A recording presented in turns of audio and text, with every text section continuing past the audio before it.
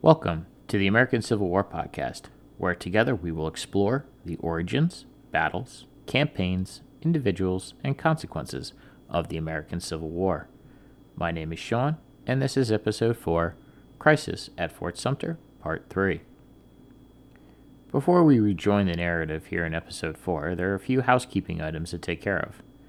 If you want to reach out with questions or comments, feel free to do so on the show's Facebook page at www.facebook.com/ACW podcast, or you can email the show at americancivilwarpodcast@gmail.com.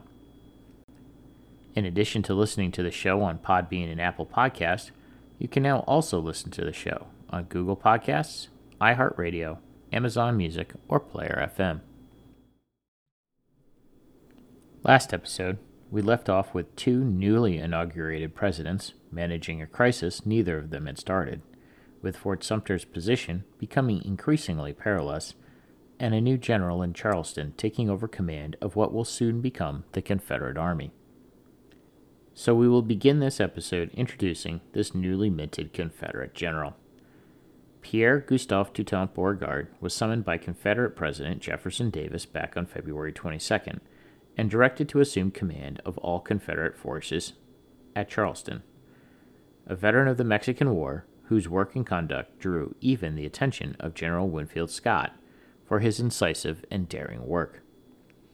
Beauregard, who graduated second in his class when he graduated from the United States Military Academy at West Point in 1838, was apparently so skilled in the technical and tactical aspects of artillery that his instructor brought him on as an assistant instructor, keeping him at West Point for another year. That instructor was now Beauregard's opponent, Major Robert Anderson. For all you Star Wars fans out there, if that scene in the first Star Wars movie of Darth Vader facing off with Obi-Wan Kenobi in their epic lightsaber duel, with Darth Vader saying, "The circle is now complete. When I left you, I was but the learner. Now I am the master," I will have to disappoint you. For as William Bruce Johnson notes in his book, Lincoln's First Crisis, that after Beauregard took command in Charleston, the notes passed between the two were not just civil, but also cordial, with Beauregard even asking Anderson that as a condition of leaving the fort unmolested by his gunners, that Anderson would not destroy any of the equipment or infrastructure inside the fort, and even at one point sending a gift to Anderson, though he politely returned it. To make this even more interesting, Beauregard wasn't even the first choice to assume command of what was at first the South Carolinian, and then later the Confederate forces in and around Charleston. The original pick was yet another soldier well known to Major Anderson, and in fact was a fellow classmate, author, artilleryman, and Mexican War veteran by the name of Benjamin Hugger. Hugger had gained distinction during the Mexican War for his capture of Veracruz after only 3 weeks of shelling. This accomplishment led the political leadership to naturally conclude that he was the perfect choice to lead the effort to take Fort Sumter. Hugger repeatedly declined these invitations, noting in his letter to his cousin Alfred in early January that, quote, "Major Anderson and myself went to West Point together 40 years ago and have been comrades in the Army from that day to this." Later in the letter, he would go on to caution against any actions that would inflame the situation, writing, quote, "not to commit any act tending to civil war, which none of us may see the end of." Now, concurrent with all this activity that we have talked about up to this date so far, there is yet another item that has typically been ignored by many, but not all, of the histories to date, and this is the construction project that was ongoing at the Charleston waterfront.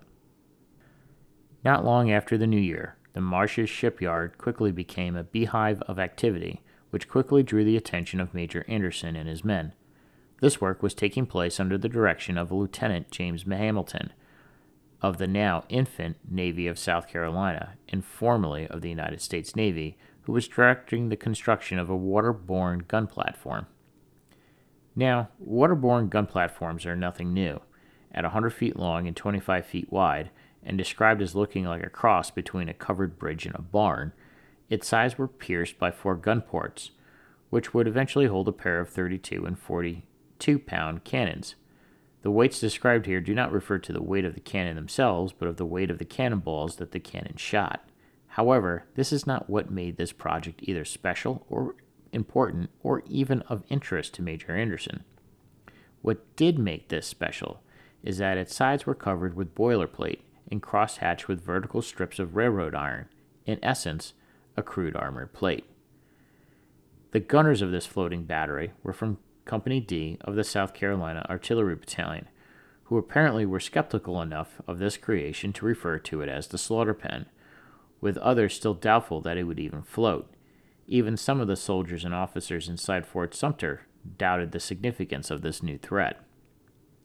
Major Anderson's gunner's eye, however, didn't like what it saw and expressed his concern about it in a letter to Washington to ask for instructions as to how he should deal with this potential threat.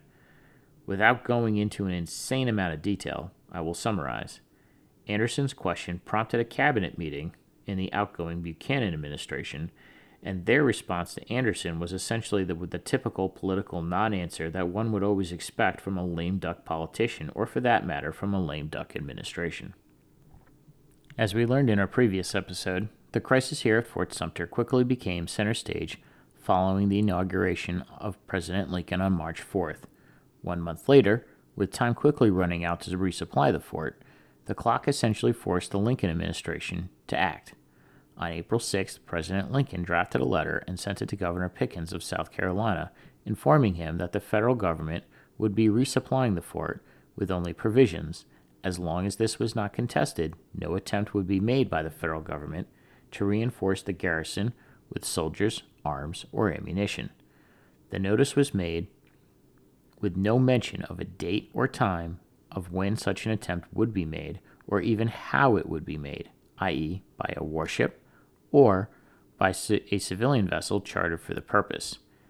That evening, 2 couriers left Washington by train for Charleston with instructions to deliver the notice as long as the United States flag still flew over the fort and no attack was already underway.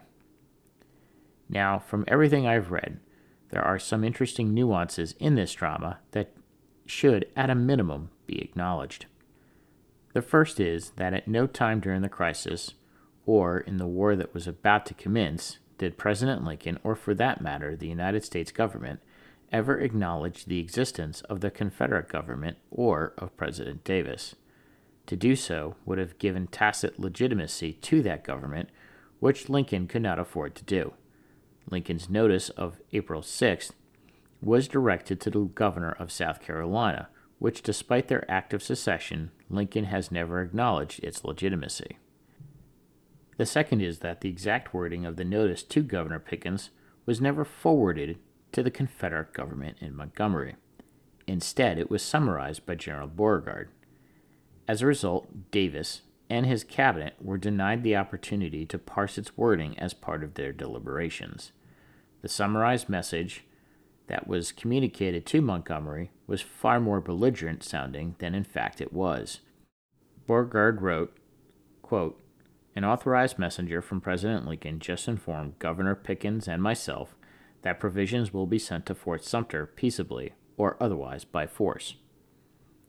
Given these nuances, or lack thereof, depending on one's perspective, it then makes it a bit easier to understand how the government in Montgomery came to the conclusion that it does next. As they saw it, they had 4 options. Option 1. Allow the resupply operation to go and proceed unimpeded.